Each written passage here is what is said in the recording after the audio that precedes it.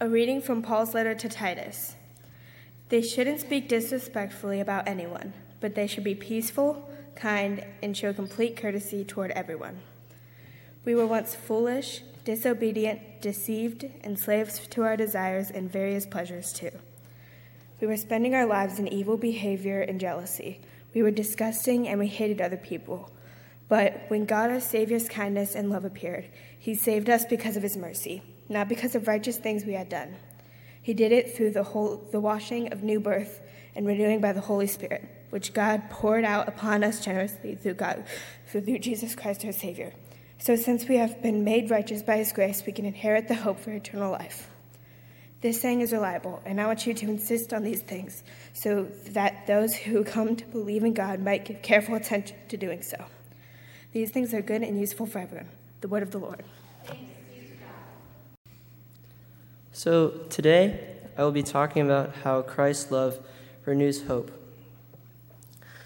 Life is not straightforward. It is not easy, but instead is often hazardous.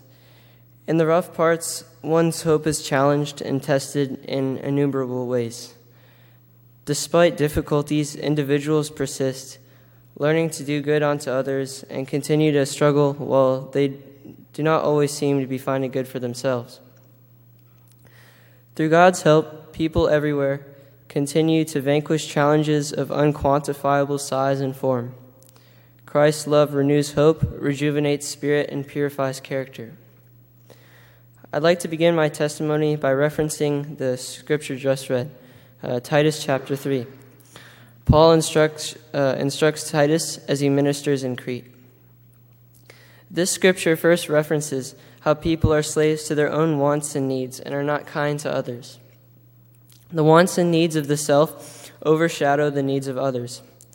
These issues are as present in my life as they are in anyone else's. My junior year really highlighted these kind of flawed behaviors in myself. I've always loved to learn. School has always been a place to discover and harness my own curiosity. So it felt natural to take as many IB courses, which are similar to honors courses, that I did, where I might continue to be enthralled and engaged with my studies. However, this past year was one of the most difficult in my life, both academically and emotionally. Throughout the year, I enjoyed what I was learning, but I had numerous issues along the way. I had taken so many difficult courses that the workload was often too much for me to handle. Expectations of my teachers and of myself were of standards that felt insurmountable. College seemed right around the corner, and every action I took could affect my options, such as where I would go or how much financial aid I would get. So often I stayed up working so late and woke up sleep-deprived the next day. I sacrificed physical activity at Taekwondo and social activities with my friends just for academics. I was overburdened and stressed and emotionally upended. Sometimes when I was particularly cranky, I instigated arguments with my father just because I didn't know how to handle an issue by myself. At some moments, it felt so hopeless that I would break down crying for half an hour at a time. I was not just a slave to my own desires and pleasures, which were my extreme goals, but also my difficulties and setbacks, which clouded my judgment. But Christ the Savior had shown me the way forward through every difficulty. Each evening I would pray, and unloose my troubles to God. He treated me much better than I treated others at some moments, and showed me mercy despite my flaws and my one-track mind.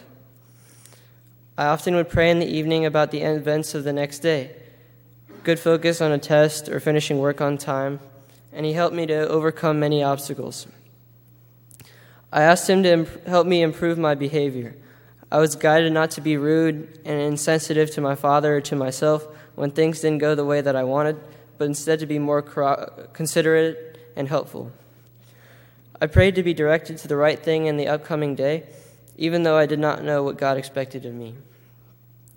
God helped me accomplish a lot this year, and I only could contrive that hope, rejuvenation, and pure, although I might add continually imperfect spirit by his aid. Summer is finally here, and God's green and beautiful world chirps and glistens outside of the foreboding walls of academia. I am ever hopeful because God brought me through this past year and will be there through the next years of my life. And I will add that he'll be through there with the lives of my peers behind me and the graduates sitting there. These teachings of Titus have certainly been applicable to me, and I hope that all of you in the audience will find that it is applicable to you as well. God is merciful and will renew hope for new births and fresh beginnings. Thank you. And now here's a reading from Paul's letters to the Romans. I appeal to you, therefore, brothers and sisters, by the mercies of God, to present your bodies as a living sacrifice, holy and acceptable to God, which is your spiritual worship. Do not be conformed to this world, but be transformed by the renewing of your minds, so that you may discern what is the will of God, what is good and acceptable and perfect. For by the grace given to me, I say to everyone among you, not to think of yourself more highly than you ought to think, but to think with sober judgment, each according to the measure of faith that God has assigned. For as one body we have many members, and not all the members have the same function. So we, who are many, are one body in Christ, and individually we are members of one another. We have gifts that differ according to the grace given to us, prophecy in proportion to faith, ministry and ministering, the teacher and teaching, the exhorter and exhortation, the giver and generosity, the leader and diligence, the compassionate and cheerfulness. Let love be genuine, hate what is evil, hold fast to what is good, love one another with mutual affection, outdo one another in showing honor. Do not lag in zeal, be ardent in spirit, serve the Lord. Rejoice in hope, be patient in suffering, persevere in prayer. Contribute to the needs of the saints, extend hospitality to strangers. Bless those who persecute you, bless and do not curse them. Rejoice with those who rejoice, weep with those who weep. Live in harmony with one another. Do not be haughty, but associate with the lowly. Do not claim to be wiser than you are. Do not repay anyone for evil with evil, but take thought for what is noble in the sight of all. If it is possible, so far as it depends on you, live peaceably with all. This is the word of the Lord. Thanks be to God. For those of you who do not know who I am, my name is Allison Kelly. And for most of you who don't know me very well, here are some things about me. First, I'm 18 years old, and as of Thursday, I am a graduate of Parkview High School. I will be attending Averett University this fall, where I will be a cheerleader, and I will major in nursing. I love Disney, especially Ariel. I play the trumpet. I am a goody two-shoes. I don't think I've ever really gotten in trouble, besides at home. And as I'm sure some of you guys do, I tend to try to fit in. I don't like to stand out, except for Wacky Wednesday. You could see me in all my wacky clothes. I stand out more than I do now with my leadership skills, but when I was younger, I didn't really want people to notice me. I followed the in crowd, I guess, and whatever everyone was doing, that's what I did. So I kind of let the world choose who I was. I didn't really focus on what I wanted to do. I did it based on my friend's wearing this, I should wear this too. I didn't think for myself. That wasn't until 6th grade before I made a connection with God. When I was little, I started going to this church when I was born into this church. My dad moved here when he was 11, and it's the basic routine for going to church when you're little. Your parents go to church, they bring you along, that's it. You're a tag along. You don't really gain a connection so for some people, something big happens in their life, and for me, that was something big happened. I was in 6th grade, and I came home, and I had found out that the night before there was this storm around my grandparents' house, and less than a mile there was a tornado, and I kid you not, 6th grade me. And I'm telling you right now, my parents can verify this, but I'm probably the most paranoid person you will ever know. So I honestly thought I was going to get swept away by a tornado and never come back. So I started freaking out. And still to this day, when storms come, I'm kind of freaked out, and it takes me a while to go to sleep. But back then, I would not go to sleep. I was so terrified. And I started praying.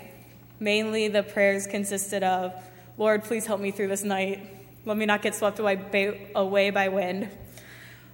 But it helped. It calmed my nerves, and I was able to go to sleep and continue on with my life. And then everything was good again. I was in my own little perfect world again. And then there was a house fire kind of near my house. And then that totally went out the window. My perfect world was gone. I was freaking out again. My new concern now, not only was the tornado a concern, but I also thought I was going to go to sleep and there was a fire that's going to happen in my house and I wouldn't wake up. Very good imagination. But so the prayer wasn't enough. I did not feel like the prayer was working anymore. I thought, well, God put this fire in this house that's close to mine. He's going to do it to mine too. So I started reading a devotion book that my grandparents had gave me. And I started praying more, and I gained a bigger connection with God. And I felt really safe. And to this day, I still read that devotions book, and I still have my nightly devotions. And I will do an evening prayer too, along with prayers throughout the day. And it gives me kind of sense of security. And he basically has helped me through be more courageous, through talking with him. And I'm now more confident in myself. And I just like being with him and praying with him and doing devotions, it's helped me a lot throughout my life. And I've now become a great leader that I wouldn't have been if I hadn't had all this happen to me. Romans 12, 1 through 18, that was just read, states that we should rely on God to make us who we're supposed to be, versus the world. So instead of letting the world decide who I was, I relied on God. Only he knows our future and can best direct us down the path that is meant for us. It also says that we should do what we are meant to do. And through careful prayer and many years of research, I felt like God has led me to pursue NICU nursing. And I'm so thankful for the events that occurred earlier in my life that had made me establish my relationship with God, because I would not be the person who I am today without him. And I love the way I am today. So thank you. Hear a reading from First Chronicles. David said further to his son Solomon, "Be strong and of good courage, and act. Do not be afraid or dismayed, for the Lord God, my God, is with you. He will not fail you or forsake you until all the work for the service of the house of the Lord is finished." The word of the Lord. Have I not commanded you? Be strong and courageous. Do not be afraid, do not be discouraged, for the Lord your God will be with you wherever you go. Joshua 1, 9 through 11. The words bravery and courage are often used interchangeably, yet they don't have the same meaning. Courage is what I'm talking about today. Courage is the mental and moral strength enabling one to persevere, withstand danger, fear, or difficulty. Bravery, on the other hand, is the ability to confront pain, danger, or attempts of intimidation without any feeling of fear. This fall, I start my first semester at the University of South Carolina, approximately 486 miles from my home. Growing up, I always talked about moving out and going to college far, far away. But as the day of my departure grows closer, I'm starting to freak out a little. This is home, not just my physical house, but this sanctuary, the youth hall, my high school, my friends' houses. In my previous definition of courage, I said that with courage, one has the ability to withstand fear and difficulty. And although I'm apprehensive about leaving everything behind, I don't know exactly what is ahead of me. I know God will give me the courage to make my new home away from home in Columbia. McLean Baptist Church has provided opportunities for me to have courage, like the courage to drive 15 hours in a rickety church bus to go do volunteer work. And trust me, with Bob Lasitra driving, you really have to have courage. Being around so many unselfish people has influenced me to have the courage to fly to another country and build houses for families who put scraps of metal together and call it a home. I am very fortunate to have grown up not worrying about my next meal or if I'll have a bed to sleep in. I look for courage when I stand up here and talk in front of you, or in front of a class or assembly, or sing a solo in front of a crowd, or run a relay when all my teammates are depending on me. All these things take courage, to face our fears and difficulties and not turn away, but face them head on. I think a lot of this courage comes from my foundation, my family, and my church family.